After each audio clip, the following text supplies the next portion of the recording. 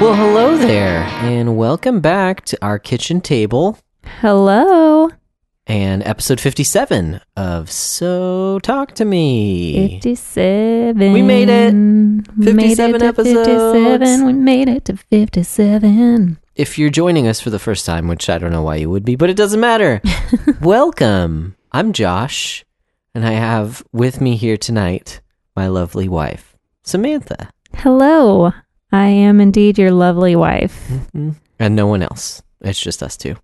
We're just going to talk at each other. It's always just us two. Hopefully- Well, unless one of our kids just pop out of That's nowhere. true. That's true. Which happens sometimes. Yeah, it is. That is kind of funny, actually, now that you mention it. I mean, I know we've talked about guests before, but it's funny that we've been doing this for over a year and have not yet gotten any guests. Because... That's because we're incredibly unorganized. Yeah, and that's part of it. Rarely actually plan out our episodes beforehand. Well, and it's also because, like, we do this after our kids go to bed, and who knows when our kids are going to go to bed. So, Yeah. it's kind of difficult to have someone over and do it. Mm-hmm. Or just, like, have someone waiting on Skype until we start up. True. Yeah. I don't know. Anyways. I'm sure it could be possible though. We It's could make it happen. Anything. It could happen. Hey, it could happen. Do you remember those old McDonald's commercials? That was their Maybe. tagline. Hey, it could happen. That's a weird tagline. Yeah. It is weird for like selling hamburgers, but anyways. It's kind of funny. Man, the things that you remember from your childhood. Those commercials were probably on while I was watching Muppet Babies. So, way back in the day. Oh, for the all nostalgia. us old people. Man. I am very, what's the word? Not gullible, but like nostalgia just gets me. Susceptible. Susceptible. There you go. To I am nostalgia. very susceptible to nostalgia. Oh, I know. That's why you listen to 90s music on Pandora. And it's awesome. No, it's not. That's not the reason, actually. It's not because it's awesome. It's very much It's the awesome opposite. to me. Because of Yeah, nostalgia. Because of subjective goggles. tastes. Yeah. But yeah. So, how's your week been since the last time that we recorded? It feels like it's been forever. It does feel like it's been a long time. It's just been one extra Yeah, day I because we don't- recorded early last week. Oh, that's true. Yeah. That's funny. Feels like it's been 2 weeks. Can't even remember talking to you guys. How dramatic. So Yeah. how's your 8 days been? It's been good. Can't think of anything really spectacular that has happened, but it's Oh yeah, not that much. No, not really. been pretty chill. I'm just kidding. It's not like some of our best friends just had a child. No, anything like nothing that. spectacular has happened, particularly to us in Yeah. our lives, but there Yeah. have been a lot of awesome things happening around us. Yeah. Like some friends of ours just started fostering to adopt this amazing little 3-month-old baby girl, and she's so precious. cute. Oh my goodness. Little. Oh wait, are we allowed to say her name? I think so. Okay, I'm sorry, I don't know how the Or maybe rules with not. that. Uh-oh. Maybe I'll just bleep it out. Okay. But Just to be safe. and then we found out that Andrew and Rebecca are having I don't know if they want to reveal that to everyone else yet. I don't know. Maybe I shouldn't say anything. Dang it! Edit it out in post. We found out the gender of my older brother's child. Yes. Third child. Yeah. Yes. hmm And what else? We are assigning a gender to the child. The doctor did. Oh my goodness gracious. Let's not get into that, please. Oh man. What else? But Rebecca can just say my body, my choice. She can assign the Okay, gender. let's just end that. That's enough. Hey. But yeah, those were the big awesome things this week, and a big not awesome thing lately has been our car. Yeah. Not awesome. It's just being a car. It happens. Yeah, so we found a crack in the Things radiator. break. So that's fun. I'm gonna try my hand at fixing it tomorrow. Hopefully it doesn't explode. Handyman. And thank you, YouTube, for showing me. YouTube is good for so many things. Let's see what happens. And so bad for so many things. Yeah, Anyways. probably, but hopefully in this case it's the good, not the bad. We'll see. So yeah, replacing a radiator, that's going to be fun. Also found a leak in the roof this week. Oh yeah. Which is also fun. No, it actually wasn't that big of a deal. Like, it freaked me out, definitely, because our roof was Jeez. Our roof. Our roof was new. Our roof is on fire. When we moved into this house, our roof was new, so I was like, it can't be like giving out on us, can it? But no, it was like the corner where it meets. It wasn't really the roof. Sort of a window area. Yeah. It was like the siding of the house. Right. It's just deteriorating, and so it needed to be resealed. So it doesn't really seem like it's that big of a deal. It just sucks that, we got brown patch on our ceiling now. Whatever. Yay. So yeah, we've been dealing with just adds some more character, right? adulting issues this past week, which is always fun to say. My roof is leaking and my radiator is cracked. Coolant is leaking everywhere. That's cool. Literally everywhere. Everywhere. Just spraying it in your face. I mean, I guess if the car's still running and you open the hood, it would, but the hood does a really good job of keeping it all inside. I guess that's what it's for. Yeah. Anyways, we're so smart, you guys. We know Weez knows cars. Yeah, the roof of the car, the hood of the car. The roof is leaking on the car when the hood isn't. Yeah, man. A little reference to, what's his name? Brian Regan. Yeah. Brian Regan. Funny guy. So yeah, how's your week? Oh, well, those are actually the two things that I was going to talk about. Oh, wow. My okay, week cool. has been, Enough about you. Yeah. Yeah. No, my week's been good because, that stuff popped up over kind of last weekend. The car issue was last weekend, and then the roof was kind of early this week. But this week I finished up my class, which is cool. So I've had a couple days off, and it's been really nice. I think all the materials for the next class, kind of technically, I get access to it tomorrow. So I'll probably start working on it tomorrow. But it's been real nice. Not feeling pressure to get stuff done every evening, and being able to kind of wake up early and do my thing, or sleep in like I did this morning, which was crazy. We're woken up by Ollie. It's not crazy to sleep in. It is very crazy, actually. No, it's not. So, yeah, that's my week. Has been good. Well, I'm glad. Yeah. Got any other small talking topics? No. None at all. None at all. So, talk to me. What's been floating around your brain lately? What kind of stuff? I know you told me earlier this week that you started listening to the Ben Shapiro show. I've infected you. If I started listening, I just listened to one episode. Okay, so. There you go. I'm just surprised. Yeah. You're not usually one to listen to news. I'm not sure if I'm going to listen to him very often. Cool.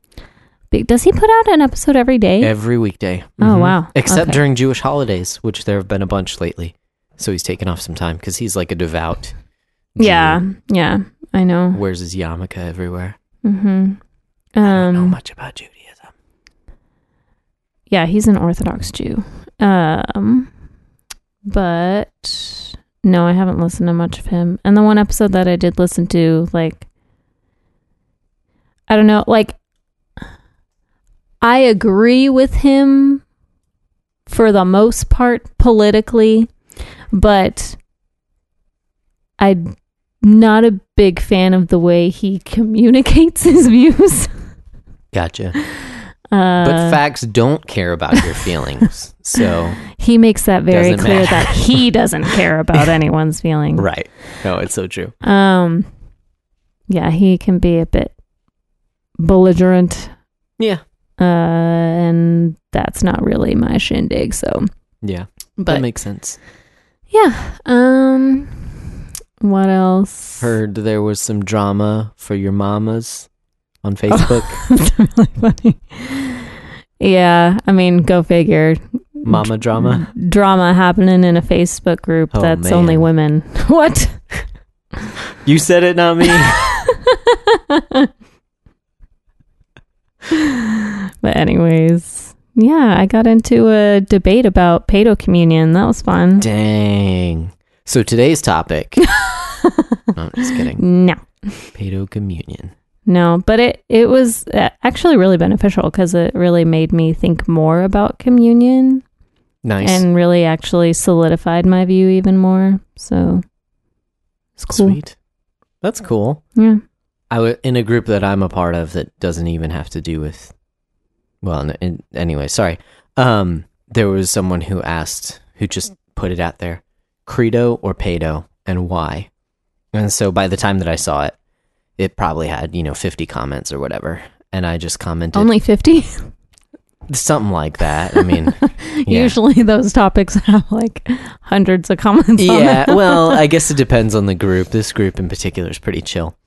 So I just commented because, I didn't want to get into it with anyone. I just commented, only in a Christian group will you see people proudly calling themselves pedos.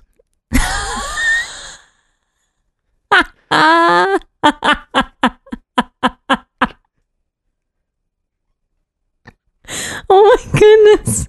What That's kind all of I wanted to reactions say. did you get to that? No, I actually only had one of my buddies. He liked it and he commented on it.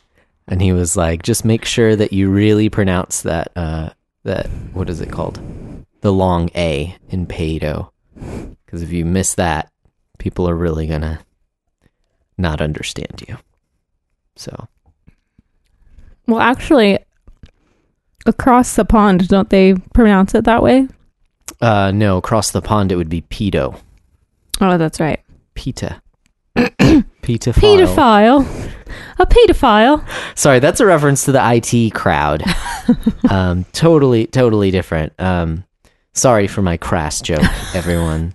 I just wanted to make a joke about it because, I didn't really want to. Facebook, you can get some good information, but often questions like that will just end up in a bunch of infighting. Hot button topics like that really people don't debate well over social media. Yeah. It's not necessarily what it's made for.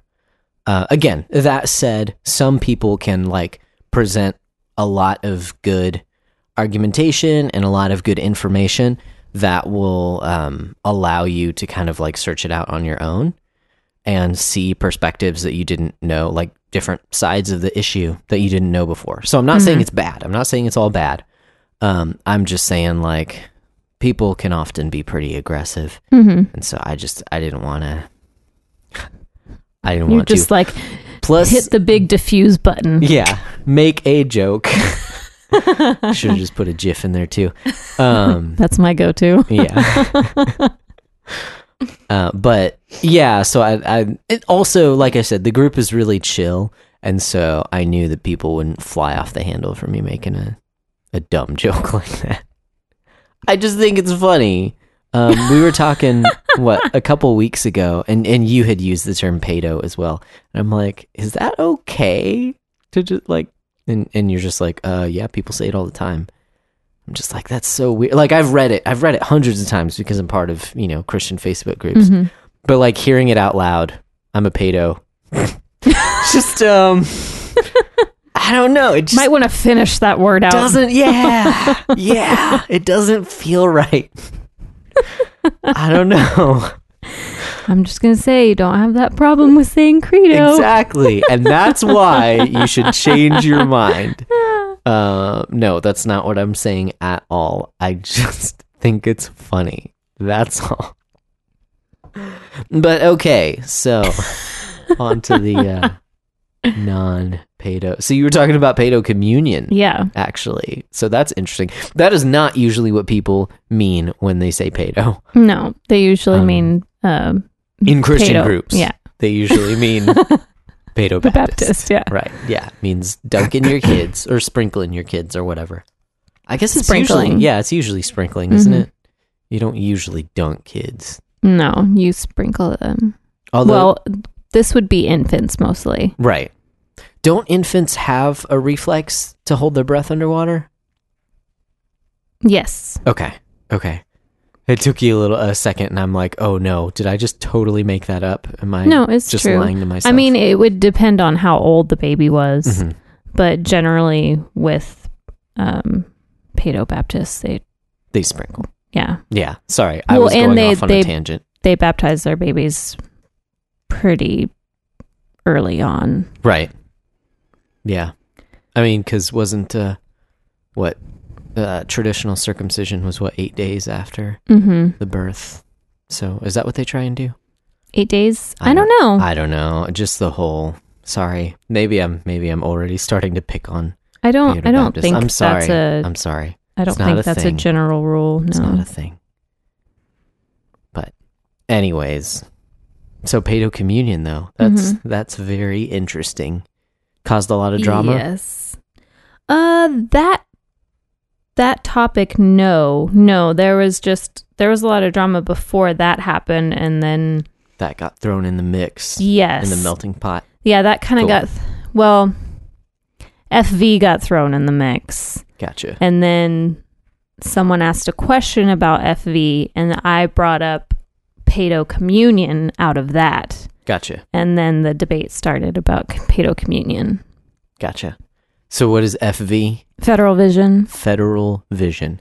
And that somehow correlates to pedo communion? Pedo communion is practiced within Federal Vision, yes. Okay. Gotcha. Anyways, I didn't mean to, I realize we're going down this path. This I is didn't not an mean- episode on Federal Vision. No. Okay. Oh gosh. I don't know how we do. Well, first of all, you would do the entire episode. I would just be like, yeah, because you're the one who's looked into it. I have not looked into it at all. It seems very confusing. It is very confusing. It's a hot mess. But also, I didn't mean to. I know this is a closed group that you're a part of. I didn't mean to like drag out everything and make Well, no, it. I'm not going to mention any names Yeah. or anything Yeah. specific that happened. Just Just that certain groups, there have been drama. Yeah, I Yes. just wanted to bring it up because we've talked about it Mm-hmm. outside of the podcast. So I'm thinking of things over the past week that have happened. That's all. Yep. So, but yeah. I mean, we can post some resources if we want to Oh, post yeah, any if you want resources to. about FE. If you're interested in Federal Vision, You should not be interested in Federal Vision. I'll just say there that are right these now. really sweet glasses. If only. Sorry, that was dumb. Government-sponsored glasses. Anyways, geez, my jokes tonight are... Ugh. I think they're funny. Well, thank you. I'm glad. You make me feel better about like how really dumb my jokes are. I guess I just like dumb jokes. Yay. And that's why we're married. Find you someone who loves dumb jokes. Then you don't have to be smart. That's my rule of thumb. Or funny. Or funny. You Just could just kidding. say things and they'll laugh.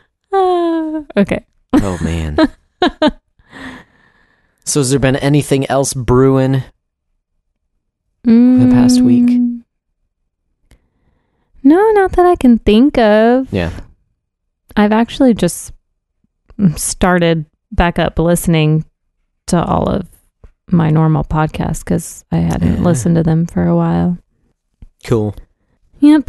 Yeah. And it seems like everything, at least politically, has calmed down ever since the vote for Kavanaugh. Yeah, it's died down a little bit, Yeah. but There's always stuff going on. yeah. Always people accusing other people of things. But well, because I'm out of school for the next day until tomorrow. It's just felt pretty chill. It's like, oh, everything has calmed down. Like, there's some residual stuff, sure, politically, but like, there's no more huge thing that I don't know. You know, the whole Kavanaugh thing blew up, and like when I brought it up on the podcast, I totally did not think it was going to be as big as it was. Like, I didn't know it was like on news stations and stuff like that. I had just heard about it through, you know, podcasts and Ben Shapiro and stuff like that. And then it seemed like right after we brought it up, at least it felt like to me, right after we brought it up, it went. Everyone was talking about it all the time, like my Twitter feed and all that stuff. And I'm just like, oh, shoot, maybe we shouldn't have talked about that, because I didn't mean to just throw stuff out there. It was just, you know, what was on my mind. But anyway, and that's why we've shied away from talking about it anymore, too, because, I mean, it was a complex. Well, we already said our piece. Right, exactly, yeah. exactly. So it's like, even though the whole world was talking about it, and it was definitely something that I was thinking about, like, yeah, we kind of already established where we stand. So, anyways, all that to say is it's just felt really chill the past couple of days, and I like it. Outside of this whole like car thing, but you know, I have seen a video going around that the left is passing around. It's like, I guess it's footage after Kavanaugh got voted in, and it's like him and his family and Donald Trump, and it's like it's like close-up footage of like Kavanaugh and his family and Donald Trump, and it's just like showing them, like, there's really, like, you can't hear what any of them are saying, like you can just see them like shaking hands with people and like you know, smiling and whatnot. But like the title of it was like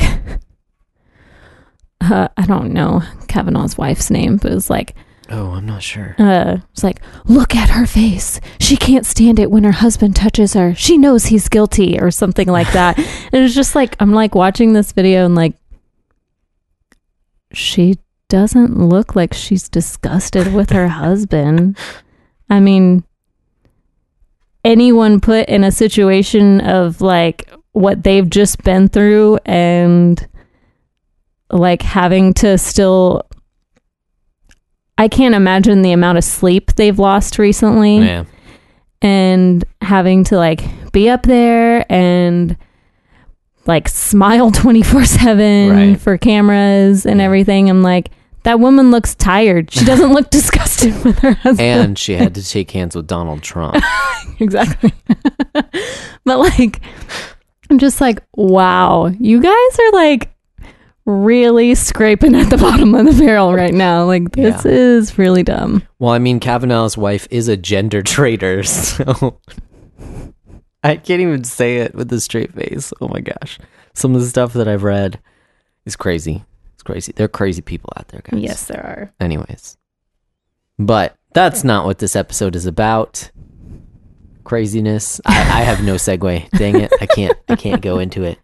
No. Speaking of craziness, let's talk about Reformed theology.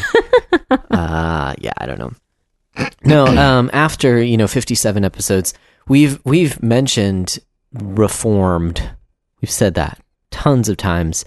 I don't think we've ever like kind of spelled out what we mean by being reformed, right? Because we've said, I've said multiple times, like little r reformed. We consider ourselves reformed.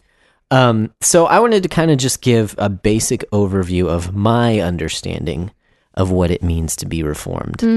And the reason I say little r reformed is that a bunch of people, I'm sure, would not consider me reformed.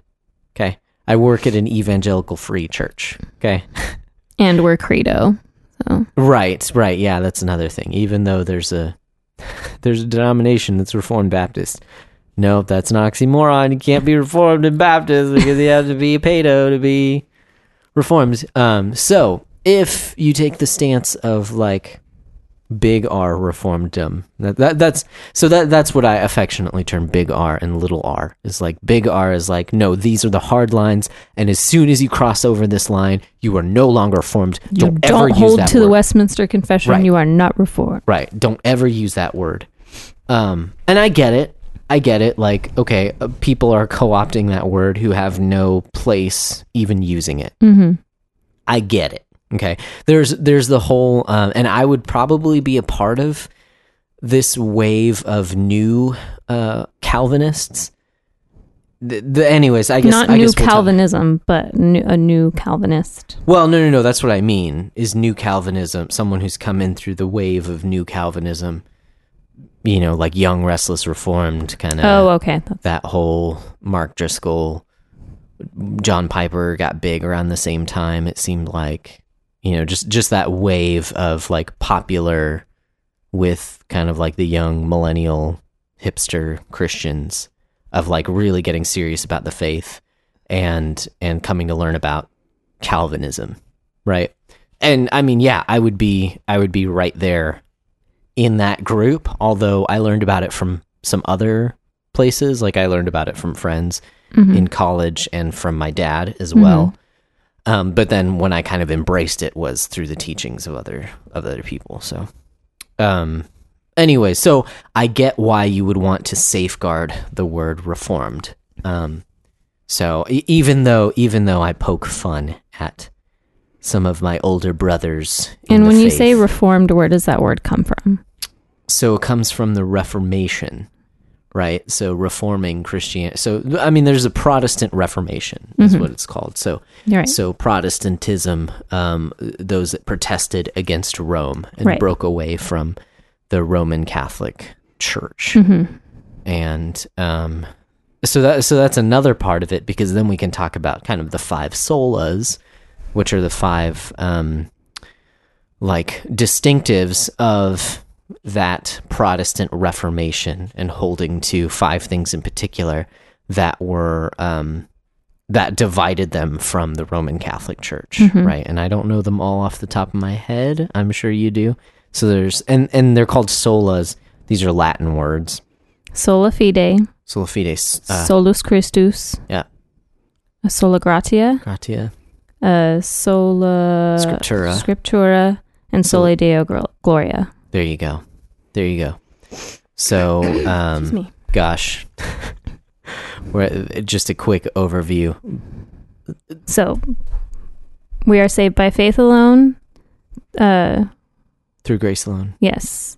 Okay. Sorry. I just wanted to make sure I got these in the right order. Okay. Because I think we said them in a wrong order before. Yeah, we did. Yeah. We're saved by faith alone, through grace alone, in Christ alone. And we know this by scripture alone, and it's all for the glory of God alone. There you go. So it's a basic overview of the five solas. These are the things, that we as Protestant Christians kind of affirm, and why we broke away from the Roman Catholic Church. So that's why it's called Reformed, but it is... I think it has a lot to do with a focus on Scripture. I mean, obviously there are those five solas, but sola scriptura. The reason that they're called solas, like alone, kind of emphasizes each one. But Scripture alone is what teaches us what we know about our faith. You know, what God has said, and a big emphasis on that. The reason that was emphasized is simply because, like, at that time, the Roman Catholic Church held, Bibles were expensive, right? Books were expensive, and they were read in like Latin, in other languages. The church didn't want the regular kind of attendees of their congregation, the congregants, to have their own copy of the Scriptures, because only Rome could interpret it. And that goes back to the whole Pope thing, because only Rome could interpret it infallibly. So even though we know, I mean, like nowadays we can say like there are plenty of wrong interpretations of the Bible, right? And Rome would say, well, that's because you guys let out the Bible. Like it was supposed to only be interpreted by, the leaders of the church. which whom we are deny. fallible. Yeah. Well, we would say that. They would say, no, the Pope is infallible, even though there have been popes that disagree with each Blasphemy. other. Yeah. So there's that whole thing. Anyways, so that's the end of this history lesson. Because so the five solas are definitely important. And I think we could even, if we wanted to do, we had talked offline about possibly doing a series on the five solas. Or something like that. Like, since it's October. Oh, that's a good point. Oh, we missed it though. It's already like almost the second week in October. Yeah. But so everything we're going to be talking about today, I didn't necessarily want to go super deep on each topic. I just wanted to give kind of an overview of what I understand being Reformed is. And kind from of a Baptist from a Reformed Baptist perspective, right, or even from my personal perspective, right. So that said, I could be wrong, and feel free to reach out to us, let us know how wrong we are about this, and that's okay.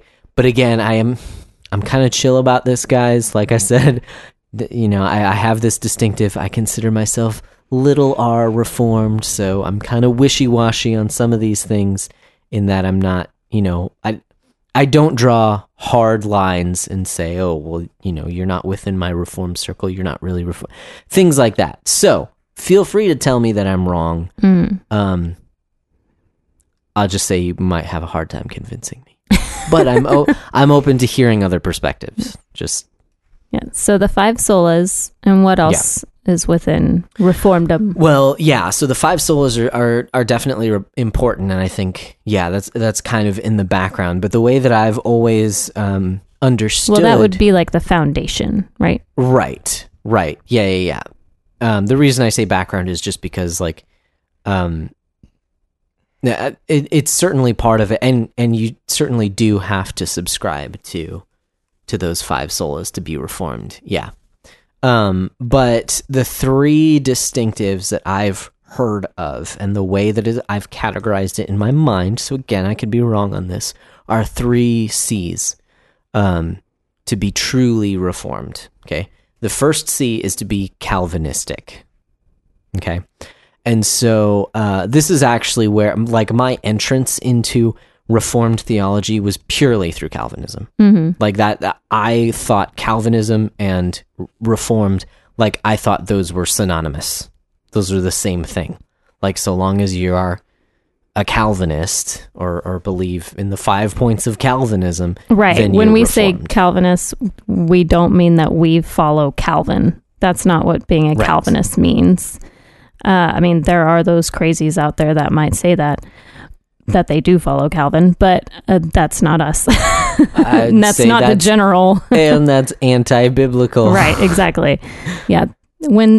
If someone tells you that they're a Calvinist, they don't mean that they follow Calvin. They mean that they hold to the doctrines of grace. Yes, exactly. So the reason it's called Calvinism is because of this guy, John Calvin. So he wrote a systematic theology that has been, I was going to say foundational. I don't want to overemphasize it, but throughout church history, there have only been a handful of people who truly their works kind of stand. Well, that's not true. There have been more than a handful, but I'm thinking of some kind of pillars, and maybe that's not even the right word, but just giants of the faith. The reformers. Reformers. I'm even thinking of Saint Augustine. Right. Yeah. His works have been, lauded throughout church history as well.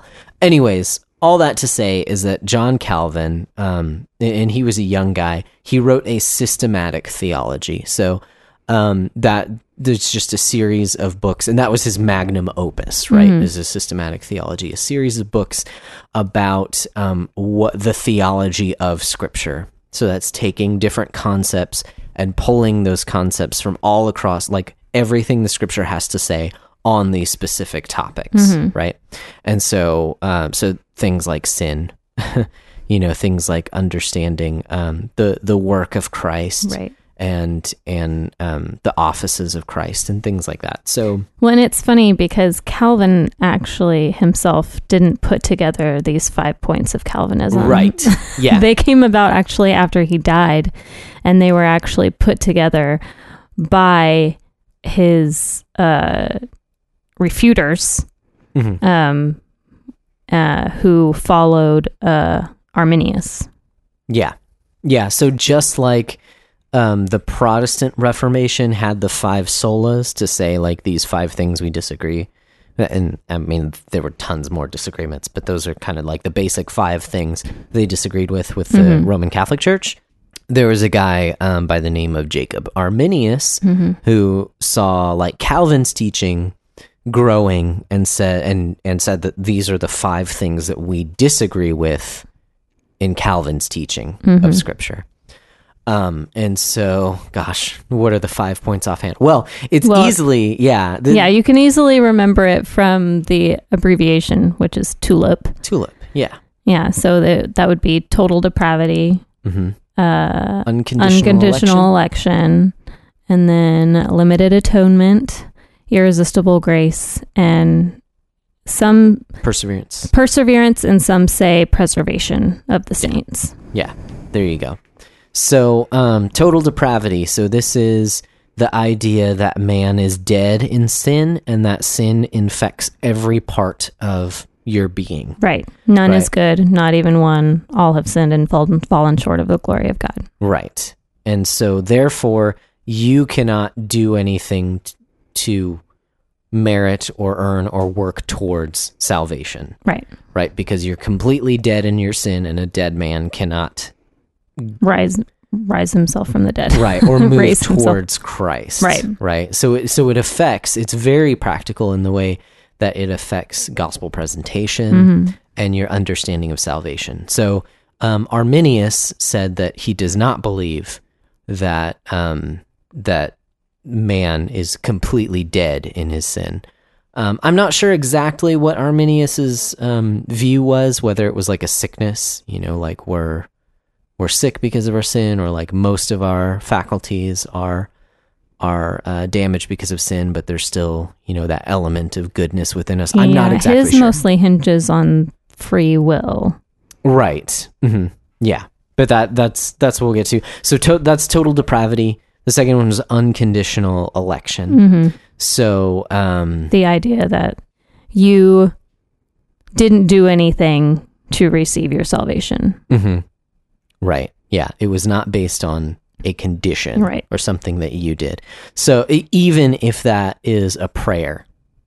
So there's, basically just the idea that you can't do anything to earn your salvation. It's completely not dependent on you. It's completely dependent on God. And so again, the other side of this would say, well, no, you do have to do something in order to be saved.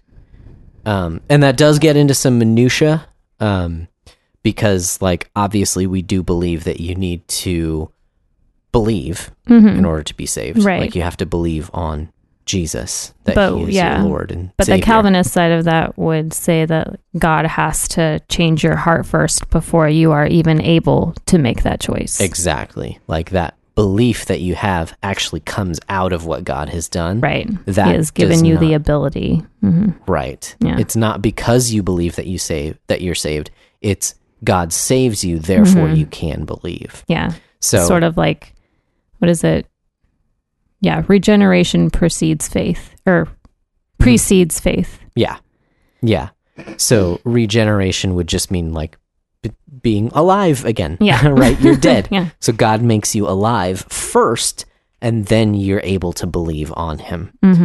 And again, we could do like entire episodes on each one of these things, and we have talked about limited atonement, which is the next one in TULIP, limited atonement. And so we've go listen to that episode. Yeah, Skip. No, I'm just kidding. Exactly. And there, the other side to that would say no, it's not limited to only God's, like who God has chosen is actually unlimited. So therefore, we can preach the gospel to everyone and present, that God, that that Jesus died for you to absolutely everyone. The problem with Where? that is that the logical outworkings of that would mean that Jesus's blood covered everyone, and therefore everyone is going to heaven. Yeah. Or if there is or no, it was ineffective. right. Either one. Yeah. Which If there is no limitation, then either everyone is completely covered and everyone's going to heaven, or Jesus's blood wasn't sufficient for some people. Right. Which, yeah, both of those are big problems. Yes. So therefore, we say limited atonement. Irresistible grace is the next one. Mm-hmm. And that simply means that God is If- able to save anyone he wants. Right. If you are an elect, you are an elect. Yeah. You cannot be an unelect if you are elect. Right. And again, there's minutia in this as well, because certainly we don't think that God, that you're going to be saved against your will, right? Because God changes your will first. Exactly. So it's not like God is going to bring anyone into heaven kicking and screaming. Right. No. Like if he does regenerate you, you will love him. Like that's and it's a natural outworking of that. Again, it's not like this idea that we're robots and so therefore he reprograms us and now, oh yeah, everything's great. Like no, we do actually have a part to play in that. Mm-hmm. And it is like actual real emotions and affections that are changed towards God. Right. So anyways, again, we could do an entire episode. Irresistible grace and then perseverance or preservation of the saints. And that's just the idea that if you are saved, then if you have salvation in Christ, you will persevere to the end. Right. You won't lose your salvation. Exactly. So, there are plenty of other denominations that say that you can lose your salvation. You know, you can be saved and then turn back on it and then later become saved again and, never really having that assurance of salvation, which we would deny. Which would also mean that Christ's blood wasn't sufficient. In a certain sense. Well, yeah, right. God took the first step and then we have to continually stay within it. And yeah, it gets weird. Mm-hmm. It gets weird. Yeah. But so that's kind of an overview of when we say you have to be Calvinistic to be reformed. Mm-hmm. That's a basic overview of kind of the big ideas of Calvinism. And the reason they're called the doctrines of grace is because every single point is because of God's grace. Yeah. So like we're totally depraved. We can only be saved because of God's grace. Mm-hmm. Excuse me. Unconditional election. Like it is by God's power that we are saved. It is nothing that we do. Like it's his grace. Mm-hmm. And then limited atonement. Obviously, he is the one who saves who he wants to save. And that is also grace because we're all totally depraved and we all deserve hell. So the fact that he even chooses anyone to be saved is a huge act of grace. And then irresistible grace. Mm-hmm. Heyo. Kind of self-explanatory. And then perseverance or preservation of the saints. Like God has grace upon you and will preserve you or persevere or make you persevere. Yeah. Awesome. Good stuff. And actually, we're talking about total depravity. It reminded me about what our pastor preached on this past Sunday, too. When we say that we are totally depraved, I do just want to make the distinction that is our place before salvation, that we're dead in our sin. Right. And so, and also total depravity means that every part of us is sinful, right, as well. So it's kind of twofold there. But that does not mean that now in Christ you're still, a wretch. Like, yes, we are sinners, certainly, and we have to take our sin seriously. Right. But in Christ, we are no longer, like, we have victory over sin. In Christ. We have his righteousness. Exactly. Mm-hmm. Yeah. And we're being conformed into his image. Right. And so we no longer have to view ourselves as like these horrible worms before God. It should actually lead us more into a state of praise for God, because we realize who we were and who we are now in Christ and what God has done to get us there. Yes. So that theology brings us to doxology. Yeah. Hey, I love that. That's great. It just reminded me of this past Sunday, because he made some good points about just the way that we view ourselves as well.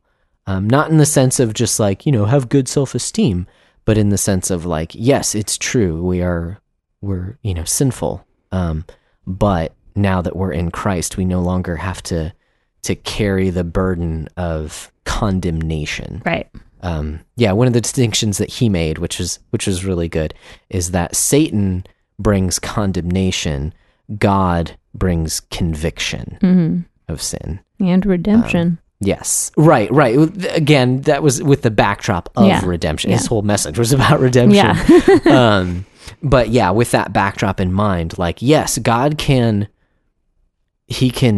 point out your sin. The Holy Spirit convicts you of that sin, but he does that to bring you back to himself. Repentance, to bring about repentance. Whereas Satan, or the enemy, or our flesh will, in particular Satan, because he's called the accuser, will bring up our sin to condemn us, which is not good, obviously, because it's from Satan. So we no longer stand condemned. So when we say total depravity, we don't mean Christians now, living in Christ, are still totally depraved. Right. But that's what we've been saved from. Okay. So the first C is Calvinistic. Yes. What's the second C? Second C is confessional. Okay. Confessional. And so this is something that... what do you mean, like going into a box and confessing to a priest? That's what listening to Chris Caraba on his acoustic guitar, dashboard, confessional. Sorry, bad jokes all around today.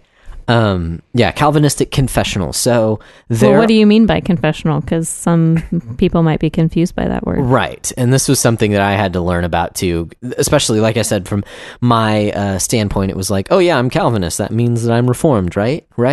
No, not quite. Again, everyone has their own definition of Reformed. So this is the working definition that I have come to understand as these 3 C's. So confessionalism, what does it mean to be confessional? It means to hold to a confession, in particular with Reformed theology, or to call yourself Reformed. It's to hold to one of the historic Reformed confessions of the faith. So what a confession is basically, it's sort of like a catechism, and if you don't know what that is, it's basically a list of kind of questions and answers or statements that are made that sum up the main doctrines of the faith and give scripture references as to why you believe that. So would a creed be a confession? Yes. So like the Nicene Creed. Okay. Yeah. So to be confessional is to hold to a confession. Again, there are certain Reformed confessions. So if you want to be called Reformed, you need to hold to a Reformed confession. The one that we have gone through together was the London Baptist Confession of 1689. Yep. And when we went through it, I did not find anything that I disagreed with. I do think there are a few points at which it can be interpreted differently, and depending on my interpretation and what someone else might interpret it to mean, I think we can still have differences while holding to a confession. Yeah. So I think there are pros and cons to confessions. And this was actually, this idea of confessionalism is actually what brought about this entire topic. Honestly, I listened to. Are there cons with the confessions or cons with how people might treat those confessions? Yes, that's what I mean. Okay. Yeah, number two is what I mean, is because and I think this is actually kind of one of the main pushbacks that people get about confessionalism is like, why hold to a confession? Why not just hold to the Bible? And often people who are confessional will quote the confession almost as if it were scripture. Mm-hmm. And I know they deny that. I know that everyone who holds confession would not say that it's scripture, but often it's cited in such a way that there can be no discussion so long as you have cited your confession like this is the absolute truth, and if you deny this, then you're wrong. You're going against the Bible. A confession is an interpretation of scripture. Right. So it is not infallible. Exactly. So you can have disagreements with confessions. Mm-hmm. That's okay. You can even hold to a confession and still disagree with a point that it makes. But generally, so that's the con of a confession, is how people often use them. Okay. I'd say that's one of the main cons, and kind of just that. I wouldn't understanding say that it's of how a to con use it. of confessions. It's a con of how certain people use the confession. Right. And once they've kind of signed off on a confession, often they'll no longer even think about that topic. It's settled law, but some of the pros of using a confession instead of just saying, oh, well, I have the Bible, like, why not just read the Bible? Well, first of all, there are many different interpretations of how you see things in scripture, right? I mean, that's why there are different denominations. What a confession does is that you are able to take a look at a lot of the main topics of scripture and see where you stand against those topics. So and actually, again, I was listening to another podcast that talked about this, and they put it in such a good way that I was kind of like, man, I have never thought about it from that angle before. But they were talking about how a confession allows you to have, like, on paper, some of the main things that you believe, because if it's just in your head, like, often you won't be able, you can easily change your mind on things. Okay. Right. We're humans. We change our mind, and that's okay.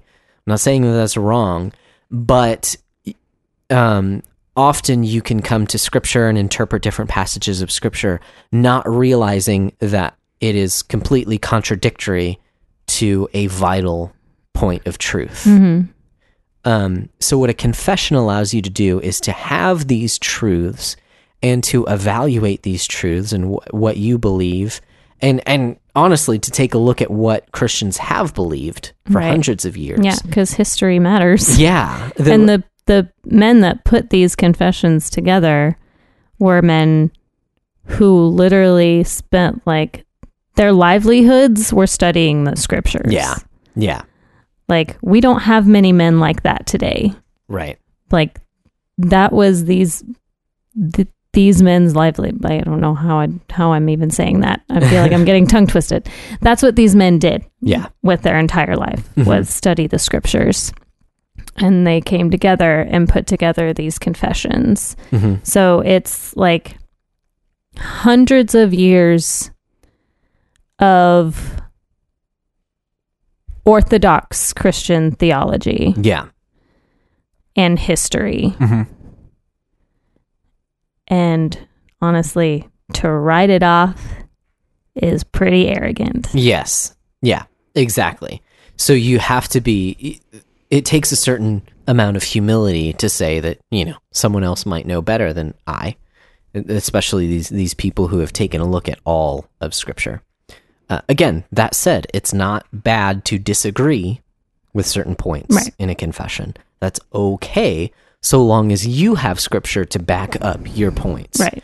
I think another thing that confessions do that are really helpful is just it allows you to think about these things. Because I wouldn't, have thought about some of the issues in a confession if I hadn't like actually read about them and kind of thought like, okay, yeah, that does make sense. Or no, actually, I disagree with it at this point. But it gets you kind of thinking about these things. So anyway, so confessionalism is to hold to a confession. And to actually, it's basically saying like you've actually thought about your faith, right? You have some sort of kind of systematic way of piecing together the Bible in such a way that it is not contradictory to itself, but that it makes these points that God has set these different points, and it all fits together in these specific ways. So confessions are helpful, and again, to be reformed, you do need to be you need to subscribe to a confession. Again, it's really helpful because also it shows what you believe, and you can share it with people to go through kind of the doctrines that you believe. In full disclosure, our church is not confessional. Right. Okay, we have a statement of belief, which as I'm looking more into confessionalism, I'm kind of like, oh man, like I really wish we had some of these things in there, right? Now, the Evangelical Free Church is a much broader type of church, so they would have much fewer points if they were to build a confession, right?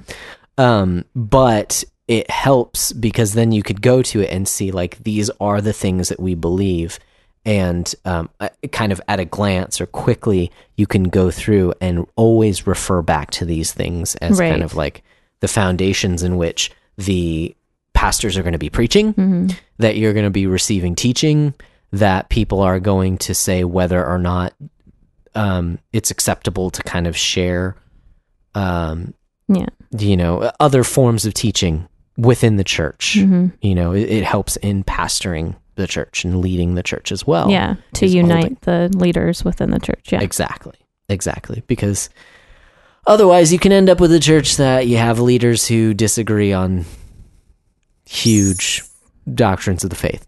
Only reason I bring that up is because that's a church that I had come from, is where the elders disagreed on some major doctrine. So you see the downside of not being confessional as well. So Calvinistic, confessional. The third one is covenantal. Okay.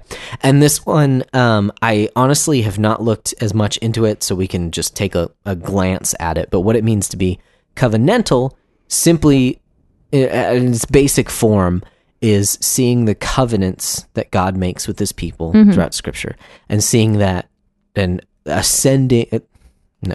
having kind of like an assent to the fact that God has always dealt with humanity in covenants.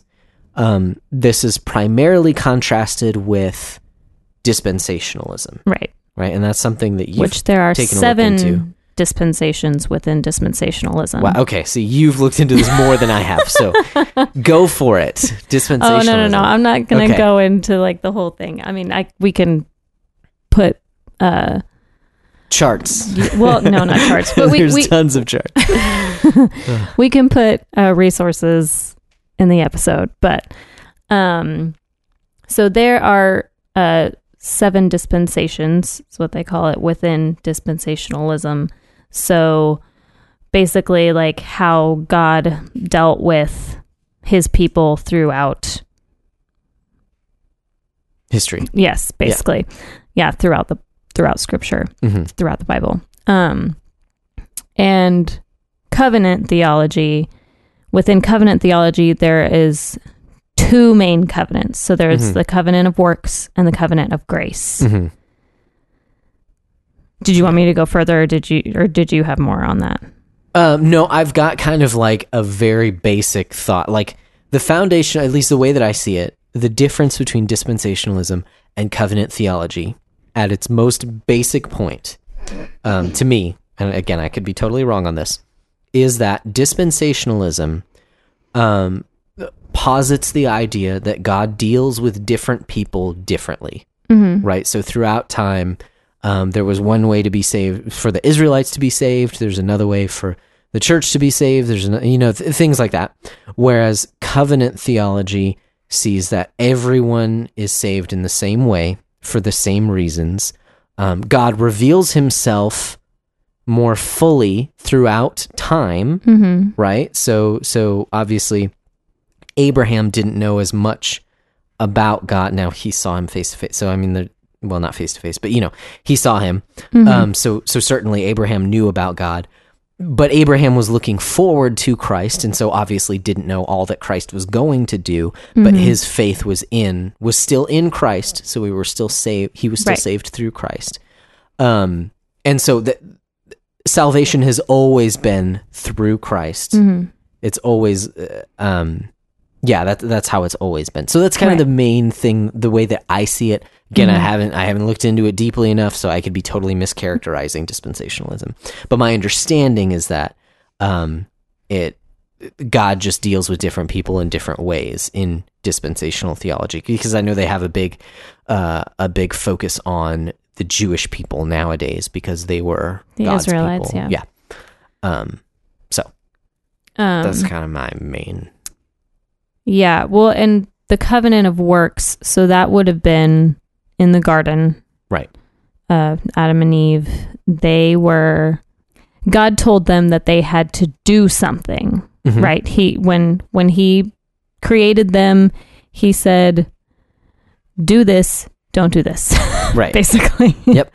Like, be fruitful, multiply, subdue the earth, work in it. And don't eat of this tree. That's basically what he told them. So in order to please God, they had to do things. So they had to work, covenant of works. Yeah. After the fall, we see God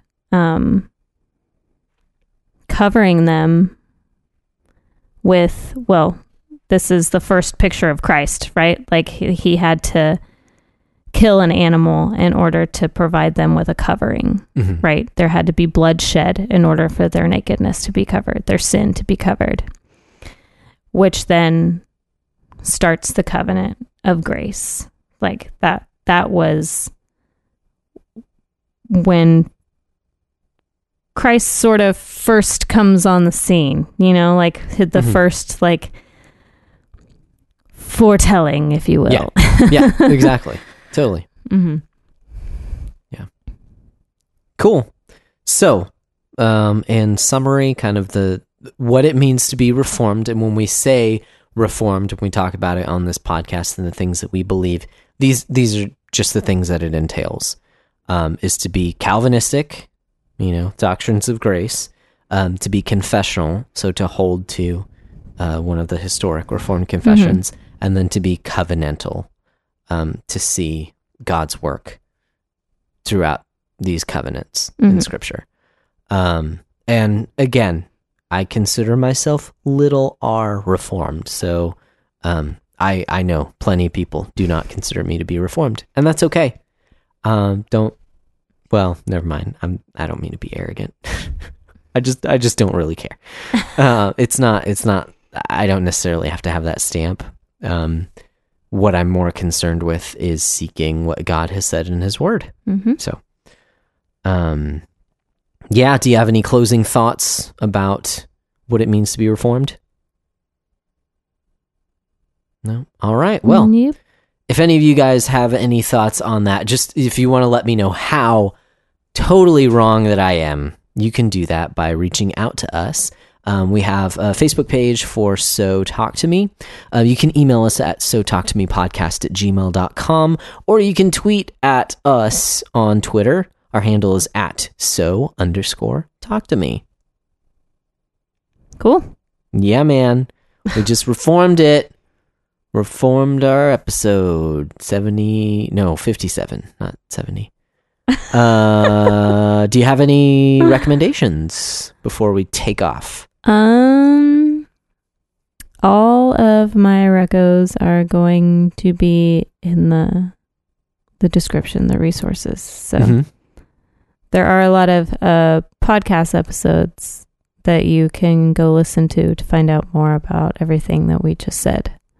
Okay. So, well, like specifically when we mentioned Federal Vision, like we can post some episodes from other podcasts from that, and on dispensationalism as well. Okay. And Cool. on covenant theology. Yeah. All right. So there'll be a bunch of resources if you want to go deeper on some of the stuff that we've mentioned here on the episode. Again, this was not meant to be a comprehensive the presentation of what it means to be Reformed. Just kind of an overview. We may in the future, if we so decide, go point by point on each of these things and talk about them a little deeper and what they mean and kind of the nuances behind them as well. Because often a lot of these points are mischaracterized by those who would disagree. And so, anyways, I think they're a little more nuanced than you might believe. But do you have any other recommendations for anything you've been into lately? No. Okay. The only thing that I would recommend, and I posted this on my personal Facebook page, it's my favorite band, Coheed and Cambria. They just put out a new record, and I like it. I've been listening to it. It's not quite as heavy or as like prog rock as I prefer from them, but I do like what it is. They've written some darn good songs. So check that out. There are a couple songs on there with some harsh language, so be forewarned. There are a few F-bombs, so if you don't like that, sorry. There are only a couple songs. If you check on, whatever music listener program you're using, like Spotify has the explicit tags on the ones that are explicit. But anyways, that's all I've got. Do you have any final remarks before we take off? Nope. All right. Well, this has been our 57th episode. 57. So now that you've listened to us, go talk to your spouse or to a friend or someone else. Have a good conversation. Go invite someone to chill for a while and throw out some topics. See what you get. Yeah. See what you think. Talk about limited atonement. Do it. See what happens. Be like, so what do you think? Do you think grace is irresistible? All right, Anyways. bye. Goodbye.